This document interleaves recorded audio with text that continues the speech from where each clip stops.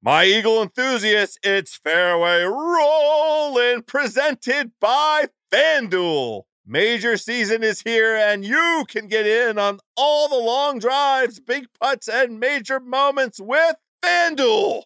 Check out live PGA Tour bets like longest drive, round leaders, matchups, birdie or better, and more. Plus, track every shot in the app and watch select par 3 holes while you place your bets. Download the app today and bet with FanDuel, the official betting operator of the PGA Tour. Ringer is committed to responsible gaming. Please visit rg-help.com to learn more about the resources and helplines available and listen to the end of the episode for additional details. You must be 21 years old or older and present in select states. If you have a gambling problem, call 1-800-GAMBLER or visit rg-help.com. This episode is brought to you by Evernorth Health Services. Costs shouldn't get in the way of life-changing care, and Evernorth is doing everything in their power to make that possible. Behavioral health solutions that also keep your projections at their best. It's possible. Pharmacy benefits that'll benefit your bottom line. It's possible. Complex specialty care that cares about your ROI. It's possible because they're already doing it, all while saving businesses billions. That's Wonder made possible. Learn more at evernorth.com/wonder. My par-saving pals, today's Fairway Rollin', brought to you as always by Callaway Golf. Callaway, the maker of the new Maverick driver. That's Mavrik. We don't need the E, we don't need the C, because we have AI, artificial intelligence. Callaway's invested in a more powerful supercomputer capable of working faster and doing more. So for 2020, that's right now this year, Callaway is using artificial intelligence to design individual faces for each loft of every Maverick driver and fairway model. The Maverick drivers you may have seen in the hands of winners this past weekend. Mark Leishman at the Farmers Insurance event at Torrey Pines, and Mageline Sandstrom on the LPGA Tour, both taking down first place with Maverick.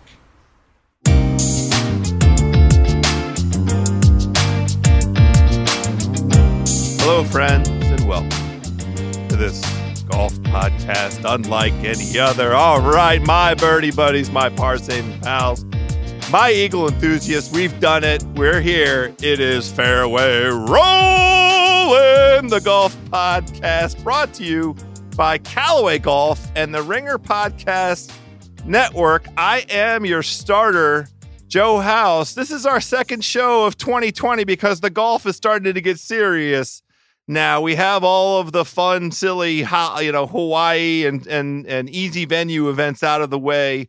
We were just last week at Torrey Pines, a very worthy winner, Mark Leishman, there with all of the great players. Rory was there, Tiger was there, and we have coming up an all-time favorite tour event, the Waste Management Open, the Phoenix Open, and we're off on a string of serious PGA golf. We needed somebody with the proper perspective for the beginning of the season. We also wanted to connect the dots a little bit between Tiger Woods and Kobe Bryant and Kobe's devastating, untimely passing. Jason Sobel of the Action Network, an OG in the golf journalism community, had a story, put a story up on Monday connecting Tiger and Kobe. And so I wanted to have Jason on, but we have a full hour plus of Jason Sobel and I going through everything that's happening in the world of golf, including some thoughts about how you might get better at doing some golf gambling. Let's get on the tee with my man, Jason Sobel. All right, my birdie buddies, now on the tee, joining us from the Action Network, which is one of my favorite websites. He's one of my favorite golf writers. He's also a contributor to Sirius XM PGA Tour and Sirius XM Fantasy. He's been in the golf game a long time, wrote for ESPN, and that's where I used to follow him. Also was with the Golf Channel. Jason Sobel, what's happening, my man? Long-time listener, first-time guest. Is that what you're supposed to say on these things? House, thanks for having me on. I'm honored that you asked me to come on. I am all in. This could be great. No, this is same long time, first time for me as well. I've been a consumer of your work for a long time, and I like very much the contribution that you've been making at Action Network because it has helped my pocketbook a little bit. I mean, there's a good crew over there at Action Network. You guys have really gone all in on golf, and I, for one, appreciate that. Thank you. We've done, I think we do a really good job covering golf. I love the fact that we've got a handful of different voices giving different opinions. And what I always tell people is, look, we're not going to pick a winner for you every single week. If you think that we are infallible and, we're doing this, gambling advice thing and we're going to say, hey, here's your winner, bet on this guy, you're going to win. It doesn't really work that way. But like all gambling, stick with us for a while and you're going to be plus more than you're going to be minus over the course of the year. I hope. Yeah, well, and it's, the thing to me always for those of us who are like playing fantasy golf or DFS, daily fantasy stuff, or just gambling our own green money, the Action Network and the perspective you guys share, you and Joshua Perry are the two guys I track most closely. It's information. And, you can take it or not, or leave it or not use it, but it's helpful. In the aggregate, it builds on, a set of information to let you go ahead and customize what you want to do each week. So I like it. Well, thank you. I appreciate that. House, I've been with the company. It'll be 2 years come Masters Week this year. And before I came to Action Network, Chad Millman, who was over at ESPN, he's the editor-in-chief of ESPN.com and then ESPN the magazine when I was there for a long time. So we knew each other from there, and he brought me over. And even before I got into this whole thing, I had thought for a long time, the next wave in sports media is, look, people are going to start gambling. This stuff's going to become legalized. It's going to become regulated. People are going to start gambling even more than they do sort of in the underground markets. It's been going on for hundreds of years anyway. But they're going to start doing it on a more regular basis, more legal basis. And the way to break into that as sports media is, hey, instead of just beat writers covering the team and trying to parse what they're saying into how can I use that to my own advantage, let's drop the subtleties. Let's be real about this and say, okay, look, I'm on the range covering a golf tournament instead of just, so-and-so's hitting the ball really well.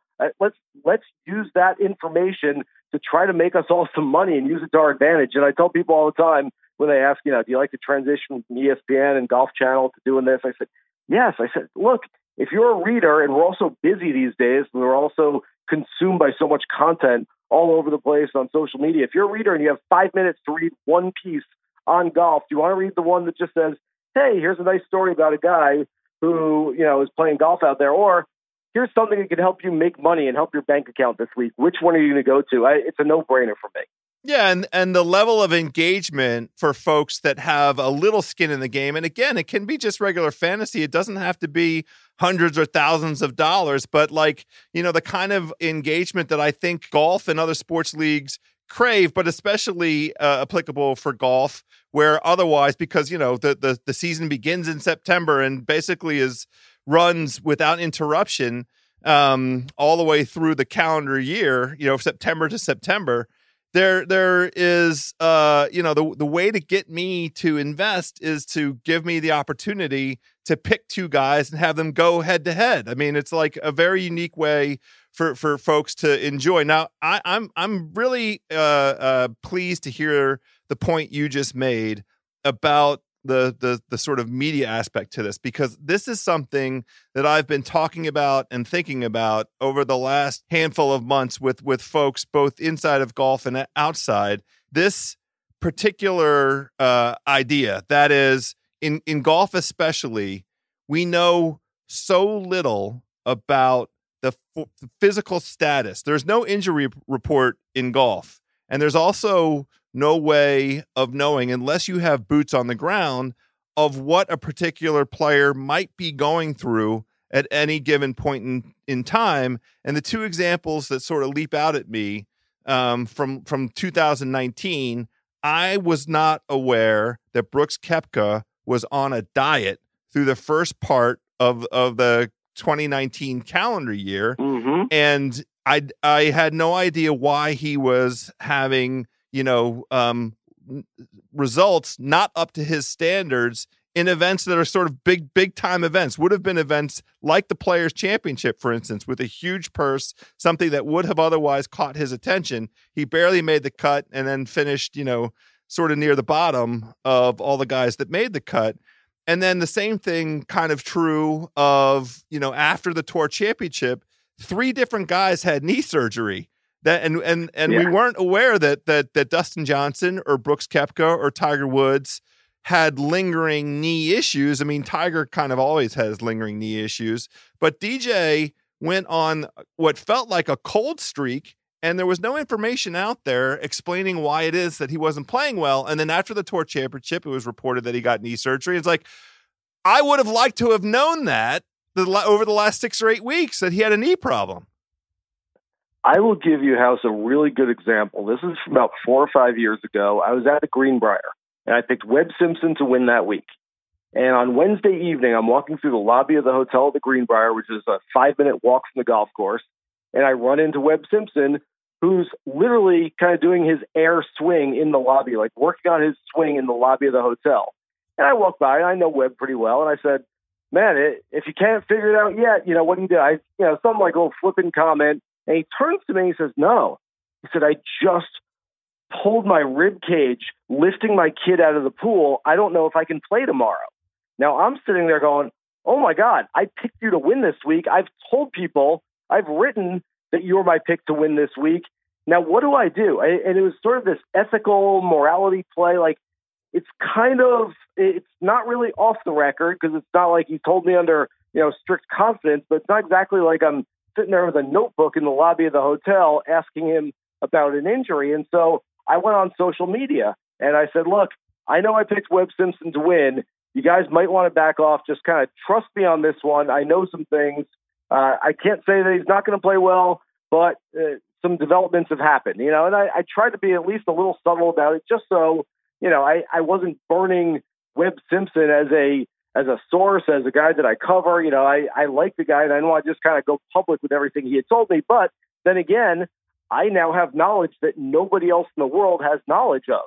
And so I remember at the time having a guy, I couldn't tell you who it was, but it was a guy who fancied himself as a betting expert, a fantasy expert, a guy who was sitting at home writing about, who could win that week. And he got really mad. And, we went back and forth a little bit on social. He said, there is no reporting in fantasy sports. There's no reporting in betting. And I said, I thought to myself at the time, that is so silly. That makes absolutely no sense whatsoever. In fact, there should be reporting in this area of the industry. There needs to be reporting. And it kind of clicked in my mind at that point. And, it was a few years later that I came to the Action Network. But really, that was kind of what did it for me, is that there's so many people relying on this information that want to take advantage of this information, that let's use it and let's try to benefit from what kind of information we have with boots on the ground and talking to these players.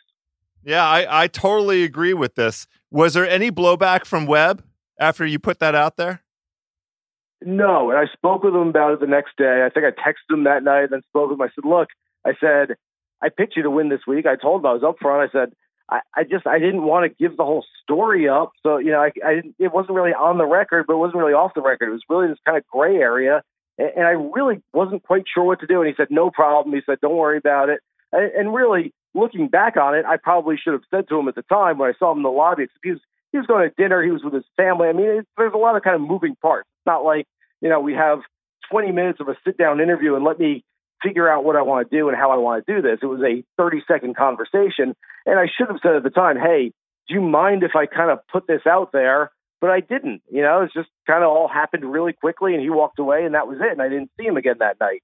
But I didn't want to burn. So we talked about it the next day, and he didn't seem like he cared a whole lot either way. But I was very cognizant of not burning him and yet not burning all those people who I advised to take Webb Simpson to win that golf tournament as well. Right. Yeah. Well, so this is the thing, in golf, especially where the fields are between, 125 and 150 players each given week. And, there are maybe, what would you say, 20 guys to 25 guys who have a legit shot at winning each week. I mean, maybe even a little bit more, but I'd say more. Sure. Yeah, sure. Okay. Well, I mean, and Mark Leishman, maybe as an example, he was a 50-1 shot to win at Torrey, according to the books, the Vegas books. Now, I did give him out last Wednesday on my Twitter as one of the guys I had. And I had him in my one of my fantasy lineups, so I was very happy. I didn't bet him, unfortunately, but in any event, right. So if you say 30 to 35 guys each week in a field out of 125 to 150 players have the ability to win, then how is one sitting in our chair as fans of the game, engaged by the game, but wanting to have success amongst our pals or, with our pocketbooks, how are we supposed to take the information and shrink it down into a way that can be meaningful for the kind of success that we want to have with that engagement, and knowing who's in a fight with his girlfriend or knowing whose kid has been sick for a week and hasn't been getting sleep. Those are the kinds of slices of information that might, help me, pick one guy over another guy. Now, again, I don't mean to overemphasize. This is for fun. The golf gambling is for fun. The fantasies for fun, DFS, it's all for fun, but it's part of why I enjoy golf. It's my consumption of the game, my viewing of it on television is all driven by these things. And I think you did a nice job with Webb. I don't need to know exactly what it is that caused Webb, to be in pain, whatever his injury was. But the fact of knowing that he had an injury, that's a new development, right? It was a new development for you right on the eve of the beginning of the tournament, and being able to have that kind of information is kind of crucial. Do you think, in your sort of experience with golf media, do you see folks sort of boots on the ground more willing to talk about stuff that's going on week to week with guys? I think they have to. I think at some point, and a colleague of mine made a great point before I took this job with the Action Network. I said, look, I'm going to be writing for bettors, writing for fantasy players now instead of just writing for the general public. And he said, you know what? You've been writing for bettors and fantasy players the entire time. You just didn't realize it.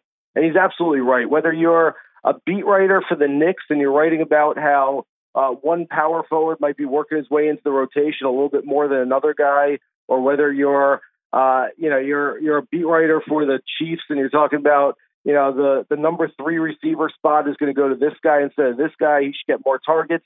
It's all geared towards bettors and fantasy players. I mean, even if you're just, hey, I'm covering the team, I'm not covering it from that angle. People are going to use it from that angle anyway. So I think you make a great point there. And yes, there are so many things. I can tell you right now, House, there are a few players I know on tour when they travel with their wives and their 4 or 5 kids, and they've got 12 suitcases, and I've seen them on the road. I know. I've seen guys in the airport on a Monday afternoon, and I look at what's going on and say, they have no shot this week.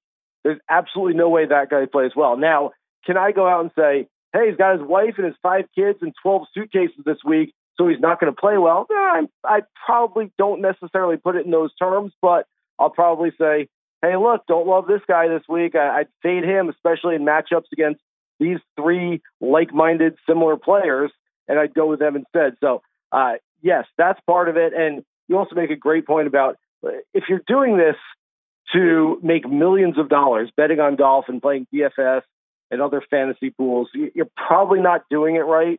If you're doing it to enjoy the sport more, and I can tell you personally, for years, I didn't do any of this. I was a capital J, big J journalist with ESPN, with Golf Channel, and it was against the rules. Whether I wanted to or not, I could not do any of the stuff that I'm doing now. Now, I am more engaged. I am looking at leaderboards. I am watching more golf.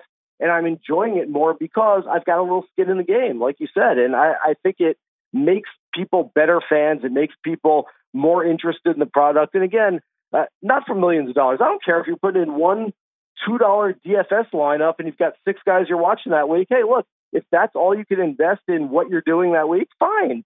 Go invest your $2, spend 4 days watching golf, enjoy the heck out of it, and I hope you double your money and make something out of it. I think that's fine. I don't think there's any problem with that whatsoever. Yeah, I totally agree with you. We're both on the same side of the coin on this one. One thing, I have a suggestion for you. Take it under consideration. Maybe we could do kind of an index, a fade index, where, you know, if there is some of this information, because I'm really taken by what you described in terms of guys who are traveling with their families, their wives, and their kids. If we just put up something that like maybe had some names and some emojis, couldn't we do like a 3 suitcase emojis and 2 kids and 1 like wife emoji? Then okay, now that's a stay away. Or you could have, you know, a crutches emoji for a guy who might be under the weather or something, but a guy to stay away from, and maybe he hasn't come out or his team hasn't come out and reported that he's sick or injured. But there's got to be a way to get this information out there. Okay, so first of all, House, I absolutely love the idea. I'm on board with it. The problem with this, I wrote a piece a few months ago on how to improve golf betting. I had 10 ideas on ways to improve golf betting. And my biggest one, the one that I can't believe hasn't happened yet, there's got to be some algorithm. Right now, you talked about playing matchup bets, and that's how the sharps do it. The public, that's my favorite. The public is, 95% of the public is, hey, I'm going to put $20 on somebody to win, and I hope they win, and I make a lot of money. But the sharps is 95%. I'm playing this guy against this guy. It's basically even money, or it's a little plus money, a little minus, whatever the case might be. And I'm hoping that guy beats that guy. And based on all the analytic data, they should be able to do it. Well, I want to see every player matched up with every other player. And whether it's plus minus strokes, whether it's plus minus money, whatever the case might be. I mean, Dustin Johnson minus 4.5 strokes over Scott Verplank, whatever it might be. And you should be able to have a matchup bet. And in that case, if we could somehow make that happen, meaning you might have to start a book to make this happen. But if we can somehow make that happen on a given week, then you say, okay, Dustin Johnson, I really don't like this week. Wherever he's playing, I don't like him. I don't think he's going to play well. I'm betting 90 different players against Dustin Johnson. If I win 70 of those matchup bets, I'm going to be doing pretty well for myself this week. Yeah, I love it. And you can really, right now, you can only do it with the top guys. You can, because you only get odds. The books will only give you matchup odds for, you know, the top matchups, the top guys. Like I know last year I lost a boatload of money because I went on an anti-cheeseburger matchup crusade against Brooks Koepka in the Masters. I faded Brooks in the Masters. I bet the only one that hit was Tiger because Tiger beat him. But I bet 3 or 4 guys in matchups against Brooks, and Brooks, you know, by finishing second, helped Vegas take all of my money. But you're absolutely right. We can't be that far away from connecting with one of these, with the Westgate or you know, William Hill. Somebody's got to be able to create the platform for this and let us customize a la carte the wagers that we want to make and just give us odds on it, right? Absolutely. And honestly, House, my favorite matchup bets are the ones that aren't the big name players. You get Tiger against Brooks, quite frankly, on any given week, either of those guys can play really well and win the golf tournament and beat the other guy. There's not much of an edge when it comes to the best players. Okay, you might say, well, this course really fits him a little bit better. It might not. But the best players are the best because on any given week, any given course, they can go out there and play better than anybody else. What I like is give me a mid-tier guy, give me a lower-tier guy, give me a rookie, a journeyman against another similar type of player where I say, this guy's been trending in the right direction, the other guy's trending in the wrong direction. I can really get some good odds on taking this guy against that guy. Now, if instead of just one-on-one, you take, hey, here's a rookie, here's Scotty Scheffler, and I can go take him against 12, 15, 20 other players out there who are sort of similar prices, give me that all day long because I think that's the way that we can really, first of all, I think we can do really well on it. Secondly, I would just love to see it. I think that makes it all the more interesting. Yeah, and that makes you really invested in the guy that you're betting on or against, right? And to put a fine point on the availability of information. The analytics are one thing, how a guy's performed at a particular venue, how he's been trending, all those things are important, but having some additional information about what might be going in that guy's life, that's the real sweet spot. Right now, if you want to fade a player, really, if you say this week, Bubba Watson, I know he played well last week, I know he played well at Phoenix over the last few years, but I don't like Bubba Watson this week. What do? You take the one matchup against him that your book offers, and you just don't bet him to win, and you don't put him in fantasy lineups. And other than that, you really can't do anything. You can't help yourself by fading a player because there's really no fade out there. And so I want to be able to truly fade a player. And hopefully at some point in the future, like I said, it should be available. Hopefully when the golf betting becomes bigger, then maybe the books pay more attention. Maybe it takes the PGA Tour having a partnership with a book that starts getting more involved in that kind of stuff. I don't know what it would take, but hopefully at some point in the not too distant future, those things are available. Well, let's you and I join forces. We'll spearhead the crusade and keep making this point loudly and repeatedly until the books cave. There's a lot of ways for this to be fun. I'm going to get out my article with the other 9 ideas I had for improving golf betting, and we'll get on the rest of those too. I love it. All right, my birdie buddies, quick break from this conversation with Jason Sobel. I want to talk to you about Maverick irons. You heard me at the top talk about the new bombers, the drivers. How about these irons? Callaway started using artificial intelligence last year to design their drivers. You know that because I told you. And it changed the way people think about driver construction. We're golfers everywhere. We're bombing the ball because of the breakthrough leap in technology. But folks are asking, what about some of that distance technology in an iron? Well, wish granted, because Callaway created the new Maverick irons using artificial intelligence, which makes them the very first irons designed by AI. And they didn't do it for just one iron. Oh, no. Every loft on every iron has a flash face cup uniquely designed by AI to completely maximize distance. I'm going to repeat that. Every loft on every iron with its own uniquely designed face to completely maximize distance. It allows the center of gravity to be precisely positioned throughout your set to give you optimal launch and control. Now you can bomb it with every club. The Maverick irons come in standard, pro, and max models to fit nearly every type of player. Birdie Buddies, a new decade of innovation is upon us, and artificial intelligence is paving the way. New distances out there. It takes a Maverick, Mavrik, to find it. Get your set of Maverick irons at CallawayGolf.com. Callaway, the #1 irons in golf. Well, look, the reason that I reached out to you is because you put up an article yesterday afternoon connecting the death of Kobe Bryant with Tiger Woods and, sort of illuminated a lot of the similarities between the two and their trajectories, the rise that they had and how that happened kind of at the same, they're very close in age.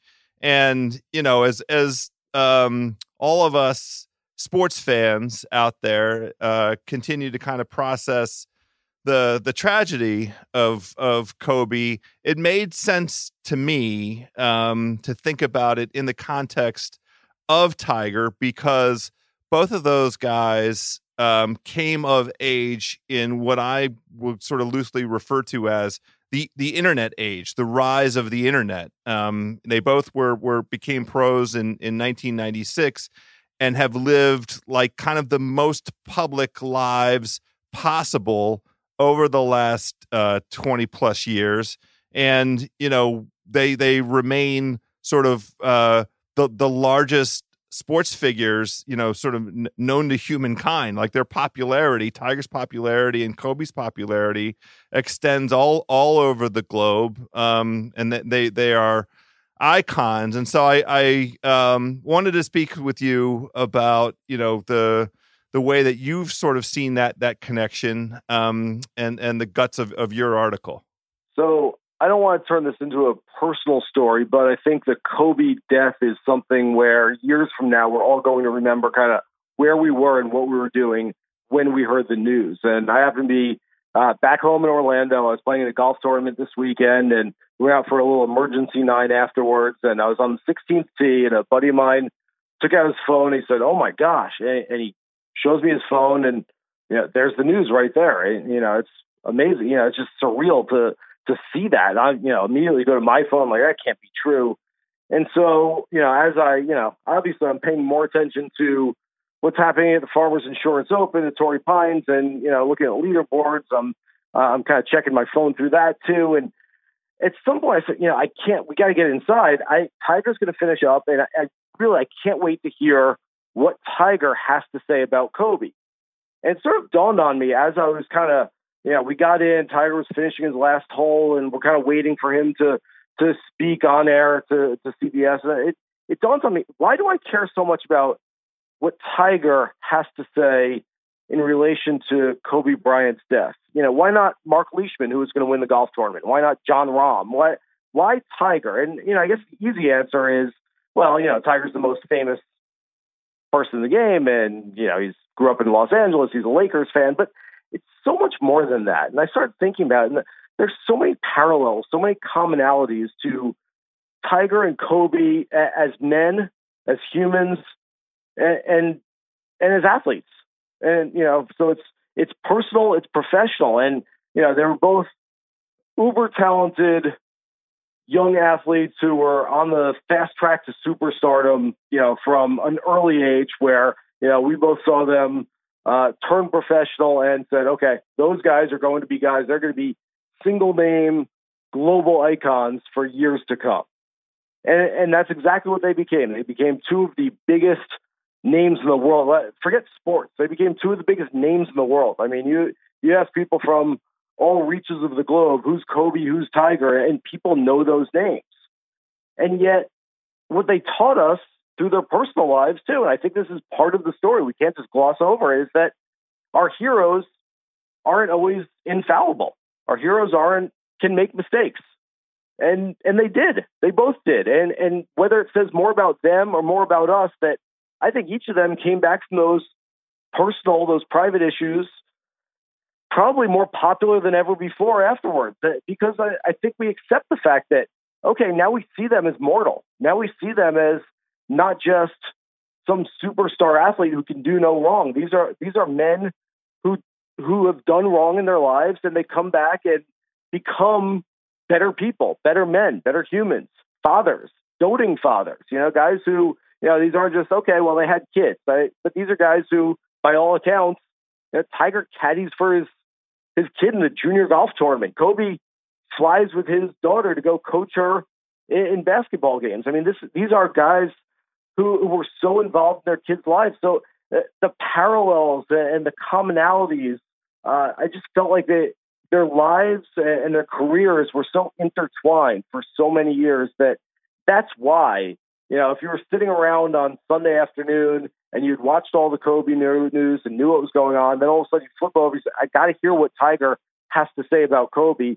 That's why. That's why we were all kind of hanging on Tiger's words at that point. Yeah, it's an amazing point because I had the same shared experience, and I'll share my own story about, how I came to learn of the news about Kobe and how I kind of processed it as, dumb luck would have it. I, my own self, was driving to the golf course. It was near 50 degrees here in the DC area on Sunday, and I was driving over to my place to hit some balls for a little while. And I knew it was going to be quiet. It was like 2:45 in the afternoon, 2:30, 2:45 in the afternoon. and I got a couple text messages on my drive over to the place. And the messages I received were in the nature of questions, is this Kobe news true? And so when I arrived, I went up to the range and took out my phone and did checked the few reliable sources that I needed to check to confirm that it was true. And I put the phone down and I went ahead and hit balls for an hour. And then I went over and did short game for another half hour. And I kind of just needed to detach a little bit, have that solitude for a little bit, because the shock of it, the blow of it. And, I'm a person, my pal Bill Simmons has been, front and center in basketball media for a long time. And over the years, I've been able to join him in podcasts and other things. And we, have had a good time talking about Kobe, his legacy, his mark on the game. Simmons is a Celtics fan. I'm an East Coast basketball guy. And so we both took shots at Kobe over the years. It's not like I was an immense Kobe fan, except I was an immense fan of the mark that he made on the game. And I have been, just to the point that you made a bit ago, so completely impressed and taken by what his next chapter might look like. The things that he showed some interest in terms of media, the Oscar that he won for the animated documentary that he did, the investments that he was making in different kind of media outlets, and the stories that we were seeing about him getting really engaged with his kids, in particular Jana, and it rekindling his love for basketball, because he necessarily, it seems, had to get himself away from basketball for a little while to kind of reset who he was, but that her passion for it was rekindling his own interest in it and his ability to see the game through her eyes, through coaching. It just was such an immense blow to think about, not having him around. And so I just needed to not consume any media for a while to just sort of deal with the shock of it. So the point you made about, I came home, I watched the rest of the Farmers, and I wondered through the broadcast whether Kobe knew. And it seemed that he didn't know because he wasn't showing any ill effects. But it wasn't until we saw the image of him walking off of 18 Green and the cameras were within close enough proximity for us to hear, Joey share with Tiger the news, and we saw Tiger's reaction in live time. And then to Tiger's immense credit, shortly thereafter, I thought there was a decent chance that he might not do an interview because he might be, me too, so blown away by it. But to his immense credit, he understood, I think, that it was important for him to say something right away while the whole world was really dealing with the shock of it. And he came out and he spoke with our pal Amanda Balionis, and he just gave it was a short interview, but it really did give voice from the perspective of icon to icon. He gave voice to just kind of the fragility of life and what a shocking thing it is. And we're continuing to process it. And then he gave a little bit of a longer interview to the Golf TV folks later on, but it clearly had an impact on him, and his perspective was meaningful to me. Do you agree? Yeah, absolutely. And I thought you used the word detached for your own sort of viewpoint. I thought Tiger was detached in that interview. I think that it was a little invasive. I mean, wasn't it like, didn't you feel kind of creepy seeing, and I know that you weren't necessarily watching the TV at the time, but you've seen the replay now. Tiger's walking off the golf course and Joey tells him, and it just seemed like invasive. Like, I don't want to see that. I don't want to see the moment when Tiger finds out that Kobe has died. I don't need to see that. And yet, if you're CBS, you can't blame CBS. You can't blame their producers for wanting to show that. That's part of the story that they're trying to tell. And so it just felt all very invasive. It reminded me of the Tour Championship 4 years ago Rory McIlroy won. It was a great day. Made an eagle on the 16th hole. Everybody celebrated. Comes in, speaks with us in the media, and as he's sitting there in his interview, I've got my hand raised, and I was going to be the first question to be asked. They hand me a microphone, and I'm looking at my phone. There were some rumors that Arnold Palmer had passed that night. And as they call on me, I'm looking at my phone, and I see that it's been confirmed Arnold Palmer has died. And so the PGA Tour official calls on me. I don't say anything for about 5 seconds. I can't even look up. Rory's kind of looking at me like, hey, man, what's wrong? And I almost want to mouth the words to him, but I can't tell him in that situation, of course. So I just kind of like passed the microphone to someone else. And I think the other media people in the room knew what was going on, but Rory's sitting there looking at me like, hey, man, I thought you had a question. What are you doing? That was really strange. And yet I couldn't even form a sentence. After that, there's nothing else to ask Rory. At that point, the tournament doesn't matter anymore. It's all about, what has happened with Mr. Palmer, and he's passed away. And so after he does this whole session with the media, we kind of go over there, the PGA Tour official whispers in his ear, and then it's, we have to do the whole, hey, Rory, I know you just heard this 12 seconds ago, but what are your thoughts on Arnold Palmer dying? I mean, it's just, it's a little creepy. It's a little invasive. It's the same thing that Tiger went through. You feel bad about it, and yet, if you're CBS, if you're the other golf media that are assembled at Torrey Pines, you don't let Tiger walk away without asking him those questions. Of course you have to ask him those questions. And so it just creates like a very weird vibe, a very different kind of atmosphere than we ever see. And I thought Tiger handled it much better in the media scrum than he did on live TV. Live TV, he just kind of went for the facts. He kind of went for, well, yeah, I just heard, and I didn't know out on the course, and people were saying, do it for Mamba. And it just, there was no, man, I feel so bad for his family. I can't believe I am such a huge fan of his. He was a fan of mine. We shared so many times. He didn't really get to that because I think he was still shell-shocked. And so, understandably so.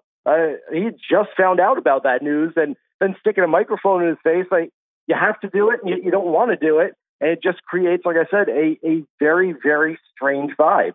Yeah, and I was eager to hear what he had to say because of, that the connection that I have, and I don't think it's unique to me, and I know it's not unique to me because you wrote the article, that, these are two guys who are capable of seeing the world the same way, that have such parallel kind of experiences, and really did sort of come of age professionally and personally in the internet age, where information about their lives and their immense successes were celebrated world over, and their immense failures as human beings were also shared worldwide. And we have been able to see how each of them came to grips with their failures, and the way that they try to make amends to the people that they hurt. But, I was interested. I share your view that I didn't need to see Tiger's expression when he heard the news, but I was keen to see if he had anything to say after he had a moment to process it, because the similarities are just incredible. The Ringer's Kevin Clark put up a story today about how it's an NFL story. Kevin's down at the Super Bowl, and he shared from his perspective the experience on Sunday of being amongst the guys convened to play in the Super Bowl, and how all any of them could talk about for the entirety of the day was Kobe, and that in NFL locker rooms, this is what Kevin wrote, Kobe was an avatar for a relentless work ethic that transcends a single sport, and in football appeals to the physical and frantic nature of football. I know we can say the exact same thing about Tiger. I mean, his own incredible work ethic and fanatical commitment to getting himself fit and strong. And, over the years, we've wondered if that's contributed to the string of injuries that he had, that his fanaticism in terms of the fitness was a culprit, worked against him. But there's no denying the impact of Tiger in the same way that Kobe had that impact, that single-minded fanaticism that informs the way that football players think about their own competitive nature, Tiger and the impact that he had on the generations below him. And, we're so lucky in golf that we get to see Tiger compete against those generations that he affected, right? There are so many overlaps between the Kobe story, the career trajectory, the personal trajectory, and the Tiger story, and both of those things, his evolution. And, I struggle at times, House, because we in the golf world, we try to make everything our story. We try to take, okay, well, this is in the news. Let's take some little sliver of an angle and turn it into a golf story for the clicks, for the page views, for the podcast discussions, whatever the case might be. And I wrote in the article, this is not a golf story, but this affects everybody. Anybody who was a fan of Kobe Bryant, anyone who's a fan of greatness, anyone who's a fan of fatherhood, quite frankly, could understand what Kobe Bryant was doing in the helicopter that day. He was being a parent. He was being a father to his daughter. And so I think it impacts everybody. And so, no, it's not a golf story, but you have all the parallels with Tiger. Brooks Koepka came out and said that Kobe was his biggest inspiration. Tony Finau, who's a big Lakers fan, compared it to the same feeling he had when his mother died years earlier in a car accident. I mean, this really impacts a lot of people in a lot of different ways. There's no way to measure, well, it impacted this guy a little bit more than this guy, so he's more important there. We all kind of grieve, and we all sort of have that sorrow in our own ways. But I guess I would love to hear more from Tiger when he has time to sort of process the information. And I kind of wish that Tiger had been playing this week. Not that we necessarily need him in Phoenix again, or certainly not in Saudi Arabia. That said, I just wish that somewhere there was a Tiger press conference on Tuesday or Wednesday of this week, so that, okay, we've now had time to process the news just a little bit. It still feels surreal. It's still sort of unimaginable. But now that you've had time to process the news, what can you say about what he meant to you and your relationship together? I think Tiger would sort of ring a bit different tone. And I think we all would in that situation. I mean, I certainly, for anyone that I admired, for anyone that I was friendly with, if you had told me, hey, by the way, this person who was completely healthy and was living a great life, they just died. Here's a microphone. Tell us your thoughts. I don't know how you compose yourself to say anything, let alone, speak in great terms of reverence of what that person meant to them. So I just kind of wish that, and I guess it'll happen in a couple of weeks when we see Tiger back out on tour for the Genesis Invitational in Los Angeles, which he hosts his own event. I'm sure being in LA, there'll be a lot of Kobe questions then, and he'll have time to process that information. So I hope that Tiger kind of understands and sees, sort of the parallels between them, the connection between them, and maybe he can give us, sort of a little inside look through that prism of what Kobe meant to him and what Kobe's death means to him, really. Yeah, and I think I'm glad that you mentioned the upcoming event at Riviera in Los Angeles, which is about a week and a half from now, because I do think that we can anticipate, a lot of activity out of Tiger and his camp, a recognition of the significance of Kobe and Kobe's daughter and the families that died, and just the impact on the LA community. And I'm a sap, so as a sappy sentimentalist, I'm rooting for Tiger to win at Riviera. I'm not going to bet on anybody else. I just think it would just be an incredible tribute. Now it's so hard to win a golf tournament. So I'm confessing that it's dumb sentimentality or some other kind of emotion in me that just wants, Tiger reaching his all-time career high in terms of career wins at Riviera in Los Angeles 2 weeks after Kobe passing. Just feels too right to me. So that's what I'll be rooting for. I am already right on the same page with you. I've been thinking the exact same thing. I hate to turn this story into, what we're talking about with the gambling stuff earlier, because I don't want to make it sound like, hey, I'm tipping Tiger to go win at Riviera. That said, He's never won that golf tournament in his hometown. He hosts the golf tournament now. It would just, like, all the puzzle pieces kind of fit together. If Tiger goes out there, maybe wears a purple shirt on Sunday instead of a red shirt in tribute to Kobe, that would be really cool to see, and goes out there and wins the golf tournament in LA. And like you said, that would be number 83, the all-time record on the PGA Tour. So, I'm right there with you. I mean, I don't want to turn it into a gambling thing where, hey, we're trying to pick a winner here, but it would just be, for sentimental purposes, really, really cool to see. Yeah, that's right. All right, my par-saving pals, another quick break from the chat with my man Sobel. Want to talk to you about Odyssey Golf's brand spanking new triple track putters. When it comes to putting, alignment is arguably the most important part of the equation, which is why Odyssey continues to set the standard for performance with the new triple track putters. You know all about the triple track balls because Callaway pushed those out last year. I've been giving those out, and I will give them out to you, my birdie buddies, in 2020. We're going to be doing some fairway rolling contests this year. We need to get this equipment in the hands of the people, but you need to go out and try some of this your own self. Go check out the 3 distinct alignment lines on every triple track putter head. It's shocking how much easier it is to get lined up. You put the ball down, it's got the 3 lines. You put the putter behind it, it's got the exact same 3 lines in the same colors. In fact, it's the same visual technology used to land jets on aircraft carriers. It's that reliable and that accurate, and once you're lined up correctly, you can focus on making a great stroke with the consistency-enhancing Stroke Lab shaft. Get lined up with the new triple track putters at odysseygolf.com.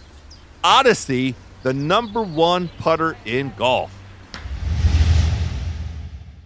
Well, speaking of gambling purposes, you and I are going to do a quick preview of the upcoming Waste Management Phoenix Open Wasted Open event that is taking place this weekend. But I did want to get your thoughts real quick. This is a topic that is new news. Our good friend Jeff Shackelford broke the news of this Premier Golf League, which is a very well funded, very well thought about new potential entrant into the competitive golf as entertainment space, a direct competitor, it seems, in concept to the PGA Tour and the European Tour.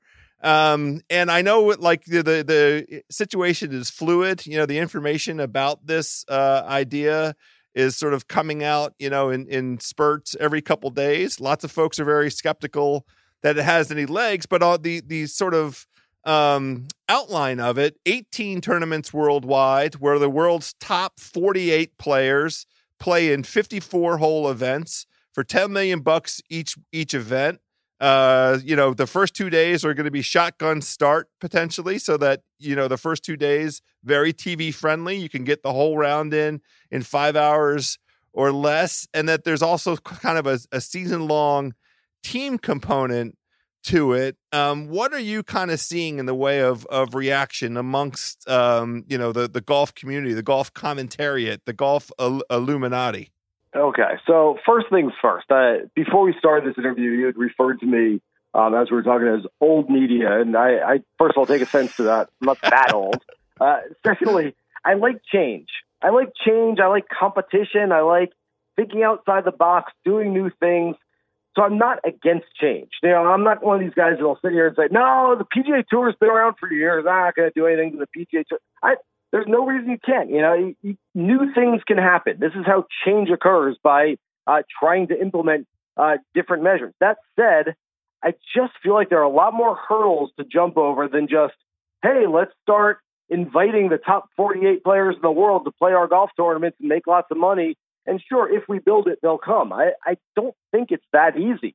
There are a lot of different factors at play here. You can throw more money at them, sure. And yes, the top players in the world love money. They do this for money. If they can make more money doing it, they'll at least think about it. But that said, I go back to something Rory McIlroy said, and he commented on this the other day, but he was asked also about Tiger's impending record, that 83rd career PGA Tour victory. And he was asked in relation to the 15 majors and which is more impressive. And Rory didn't hesitate. He said 83 wins, the consistency, the longevity, the history of it all. And I think for guys who, if they're even thinking about jumping ship at some point from the PGA Tour to this Premier Golf League, you lose all of that history. All of a sudden, you're starting with a clean slate. There is no, hey, well, the record is for that, and Sam Snead did this, and Bobby Jones did that, Jack Nicklaus. That's all gone. Now you're starting anew, and I just think that for players who have such a sense of history, and for players who think in terms of, boy, the PGA Tour record, that's one that'll never be broken, and that's so monumental. All of a sudden you say, hey, I'm going to get involved with something where we get rid of all that history. It just feels a little wrong to me. Now, some aspects of this, you mentioned the shotgun starts. I love the idea of shotgun starts. Why not? Why would you not want to get everything into a TV window all in the same time frame? I think that's awesome. Having the best players in the world, yeah, it's a great idea. Greg Norman had the same idea 25 years ago. The PGA Tour stole it and turned it into the World Golf Championships, and they now have 4 events every year that they run for the best players in the world. And it's basically Greg Norman's idea, except branded and packaged under the guise of the PGA Tour. And I would not be surprised if at some point the PGA Tour says, hey, we're going to strong arm the folks that are trying to start this Premier Golf League. We're not going to kind of let them in. And quite frankly, they don't have to. From my understanding, if a player wants to join the Premier Golf League, he's basically going to have to give up being a PGA Tour member. Now, can he still get into major championships and some other events? It depends. Depends if they're sanctioned by the official World Golf Ranking, which, quite frankly, is part of the PGA Tour and part of the European Tour. So there are a whole lot of moving parts to this thing that I think people need to sit down and think through it before they just say, hey, more money and a cool format, let's go try it. I think that it's going to be a little more complex than a lot of people realize. That said, look, if it causes change, and even if nothing else, it causes the PGA Tour to rethink some of the things within their structure that they do and can maybe do better instead of just, well, that's how we've done it for years and years and we're going to keep doing it that way, then I'm in favor of it. Yeah, and I'm with you to the extent that this accelerates innovation, because part of the challenge and the frustration over the years, as I've gotten to be sort of more of a, I'm like a double-digit handicapper as a player of the game, but I really love watching golf on television. So I am a serious consumer of the product, and it has felt stale for a while. And the number of events, there's just too many events. The calendar is too long. I understand the tour's mandate is to make opportunities available to its members. And as long as they have sponsors lining up to put on events and, there's prize money for guys to go compete and win the money, then the tour is going to sanction the events. I mean, this past fall, there were, I think 11. 11, right. And they were in some new places. They went to Bermuda this year. And it was great that Tiger could go and be an ambassador for the game in Japan. But for sure, there is, got to be some kind of attention given, some thought given to, putting the best golfers in the same place at the same time. I mean, the Tournament of Champions, which is supposed to be, the convening of great guys that won from the previous year, it's missing Tiger and Rory. But, so many guys win over a course of a year that it's not that hard to backfill the slots. So if this thing, spurs a little bit of innovation, I'm for it as well. Now, what happens? Let me play devil's advocate just for a second here, because I don't know the answer to this. But what if they open this up to the top 48 players in the world, and 24 of them say, I'm in. Sounds great. More money. I get to play against the best players. I want to do this. And the other top 24 players in the world of the 48 say, you know what? I like the PGA Tour. That's where I've developed my game. That's where I feel most comfortable. I don't want to leave. Then all of a sudden, we've got two completely different factions, and we're saying, hey, we were trying to bring all the best players together on one tour. Instead, we've now completely separated and divided them, and we've got them playing all over the world, not against each other, but in separate tournaments. It could be, if this whole thing comes to fruition, way worse than it was originally. The answer to that question is which one is on TV, because I'm not going to go out of my way. I'm not going on the internet to download this channel and do this stream and all that kind of nonsense. Show me which one is on TV. That's the one that I'm going to watch. I mean, I'm a in that case, resistance. PGA Tour. I'm telling you, the PGA Tour is not going to be on TV at any point in the near future. Well, there we go. Well, speaking of TV, the greatest golf spectacle of the season is upon us, which is the Waste Management Phoenix Open. I know you have some thoughts on some guys to pay attention to, because I just saw that your story is up for the week. Yes. Let's give all the Eagle enthusiasts out there a handful of names to pay attention to as they start to build their lineups. All right. Well, first of all, House, have you ever crossed this one off the bucket list yet? I have not. It's on the list, though. I'm dying to go. I know. All right, I know. I'll tell you a quick story. So back in the day, I get all my jobs mixed up, but I was either with ESPN or Golf Channel. Maybe I've done this with both of them, but I used to do live blogs where I would sit literally in this special section right behind the tee box on 16, where all the stadium seating is. More than 20,000 drunk fans are out there, and basically they gave me a seat. The tournament officials gave me a seat where, quite frankly, people buy them. People spend lots of money for that ticket. They had one extra one. I just sat there, and I would get there at 9 o'clock in the morning when the first groups are coming through on Thursday morning. I would literally sit there all day for a few straight days. And so I can tell the story now because I don't work at those places anymore. But the first day I got in there, I'm sitting there with my laptop. I'm ready to get going. And a waitress comes up and says, "Hi, can I get you anything?" And I'm like, she's like, "Oh, I got drinks. You want Bloody Mary?" I said, Yeah, why yes. not? There's only one correct answer. That's That's right. Of course. Sure. Of course. That's the answer. Why not? I'm just typing. I'm just typing into a computer that 12 people are going to read this anyway. It doesn't matter. So sure. And 12 minutes later, she came back and said, "Can I get you another one?" Why not? Let's not stop now. So where the story's going. And at some point, this has turned into, I have become part of the crowd in Phoenix. I am not just reporting on what they're doing. They can help me writing about me and what I'm doing. So it's a great atmosphere. You can tell. I will tell you. I'm now 44 years old. You can tell how old you get. You say, "Oh, I'm getting some gray hair. I'm getting some wrinkles, whatever." You can tell how old you get by your reaction to everything at the Waste Management Phoenix Open. I used to go there and go, "Oh, what a cool party. This is awesome. This is cool." Now I go there and go, "Hey guys, come on. Byung-Hyun Ahn is trying to hit his shot here on 16. Let's see what he's doing. I don't know if it's a 9 or a wedge. Come on." Yeah, let's not look. We can't mess up Betty On. Let Betty On do Betty On. I mean, at some point you just go, I have just become too old for this whole scene. Well, I'm already too old for it, but it's on the list, so I have to do it, and I'll do it properly. It'll be a 12 beer day. Yeah, you really do. So anyway, getting into some picks, I like a guy who's sort of the least Phoenix Open guy out there.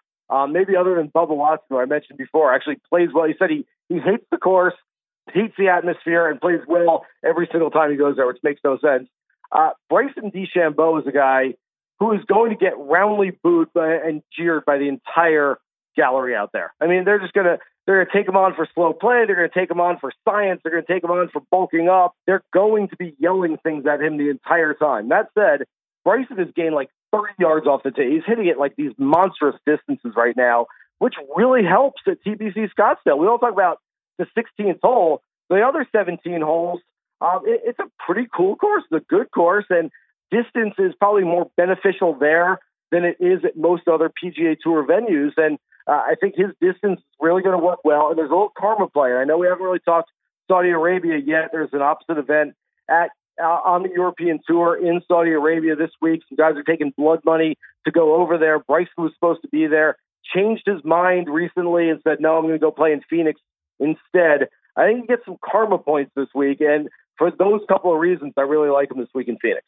That's incredible. So I cannot invest in Bryson until I see him successfully navigate a slow play warning, because by the reports we saw last week. Now, you mentioned the distance thing.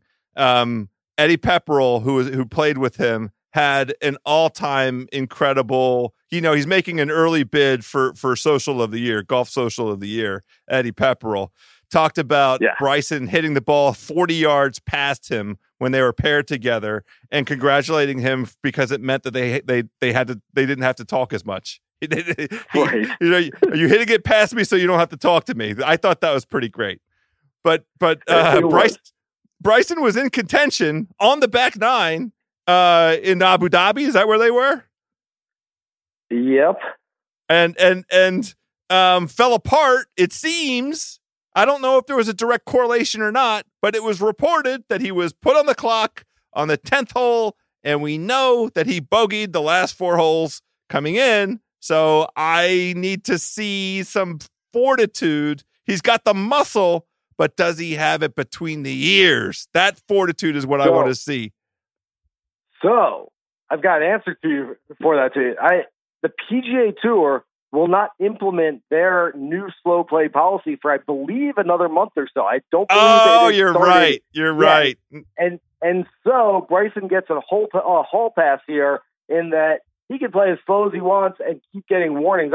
I'm a soccer guy, and I keep comparing these slow play warnings over the years to continually getting yellow cards. You go spikes up into a guy's shin, and they give you a yellow card, and then you go do it again, they give you another yellow card, then you do it again, they give you a yellow card. All of a sudden, you're going to be like, well, I might as well keep doing this because these yellow cards keep piling up and I get no penalty from it. That's basically what slow play has been like for the last 20 or 30 years, and now they're going to start penalizing, but I don't think they're doing it yet. And so I think Bryce will get, kind of the hall pass this week, and quite frankly, yes, he's slow. I don't know that he's that much slower. I think he's probably got a target on his back right now. There are players out there who we don't know about, and quite frankly, there are probably guys out there that I don't know about. We see the Brysons, we see the Kevin Nas because they're good players, and we see them in contention. Patrick Cantlay is another one who's gotten a lot of grief on social media. They're good players, and so we see them in the last couple of pairings on a Sunday afternoon and see how long they take. And yet there are other guys out there who are just as slow. They're just not as good. And so we don't see how slow they are on a regular basis. You're right. Well, let's talk about, you have another couple names for us? Yeah. So I like the big hitters this week. Jason Kokrak is a guy that I've been on for a long time. Oh, yeah. He had a great year last year. A year ago, he was 21st last week at Torrey Pines. I think Kokrak's ready to go out there and at some point win one. Matthew Wolff is another guy. I don't think I put him in my column, but young kid, won in Minnesota last year at the 3M Open. He's a really good young player. Again, I'm sticking with the theme of long hitters here, so I like him a lot. How deep do you want me to go? See, now that we're doing this, I mean, I used to go, hey, give me a few names that could play well, and I'd pick off like the top 5 favorites. I go Jon Rahm and Hideki Matsuyama and Justin Thomas, and I go, I feel pretty good about those picks. Now, though, being in kind of the gambling industry, I'm like, well, do you want a 12-1? Do you want 150-1? Like, where do you want me to go with these picks? Yeah, it's we want value. I mean, everybody can put Jon Rahm and Justin Thomas in, and you should. Right. Like, if you're going to build lineups, put 2 guys who have the best chance to win. I think Jon Rahm and Justin Thomas have the best chance to win. But if you're building a DFS lineup, those 2 are going to consume so much of your budget. And the same is true if you do like a fantasy league where it's based on a kind of a salary structure. Like, the top guys are going to consume so much of the budget. You need the Jason Kokraks. You need the Matthew Wolffs. You need a guy on my list, the Tom Hoagies of the world. Ooh. What do you think? What do you think about Mr. I like that. I've got a few other H's for you. I got a few other H's. I don't mind Tom Hoagie this week. I like Mr. Roast Ya Swing anyway. Max Homa, who's a social media superstar in his own right. He won our Twitter. Yeah, he won our 2019 Golf Social Award here on Fairway Rolling. We gave that out at the end of the year in our superlative show, and Max took it down. So unparalleled. You'll be hearing from Phil Mickelson's lawyers about that. What, from Saudi Arabia? Yeah, they might have some other things to be doing this week anyway. You're right. That's right. And another guy like Harry Higgs, my other H guy this week. Harry Higgs is a guy that hits it really good, does not putt it great, but he's going to be a fun guy. If you saw him at Torrey, that guy looked like, he had just played 54 holes. His shirt's unbuttoned down to his belly button. I mean, the guy he looks like a mess out there, but he hits it really pure. He's going to be a really fun guy to watch, I think, on the PGA Tour this year. I'm so old and so incapable of keeping up with stuff. Has anybody already made the obvious Spalding connection to Harry Higgs? I was thinking the exact same thing. He really does. Absolutely. I know. So you and I can take credit for it. I'm sure somebody's already made that connection. But both of those names are guys that played great last week. And, we both subscribe to the view of how important it is to be in form.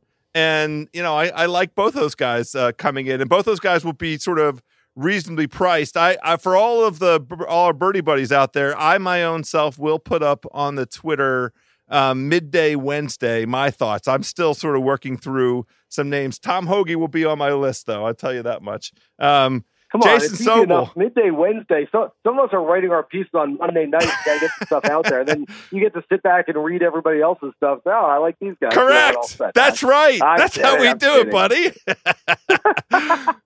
Thank you very much, Jason. This was a great conversation. We love having you on. Welcome to your debut here on Fairway Rollin'. You now have a standing invitation to come on for the rest of the year. Oh, well, in that case, I'm back next week. I'm back every week. I appreciate it. Thanks so much for having me on. I really enjoyed it. All right. Thanks, Jason. Talk to you again soon. All right. Thanks, buddy. All right, my friends, there we go. My enormous thanks to Jason Sobel. That was an hour-long conversation that could have easily been 2 hours, and I don't know if you want to listen to it or not, but I could have easily done it. It would have been very, very enjoyable. Jason will be back again, I promise. Coming up next week, we will be back with another Fairway Rollin' recap of the Wasted Management Open and a little preview of the Tiger-hosted event at Riviera, the iconic Riviera. His foundation is prominently involved. It's the Genesis Open, and I know that there's going to be a lot of tributes to Kobe Bryant. It's going to be incredible. We will be back next week to talk about all of that. Until then, my friends, let's try and hit one straight down the middle.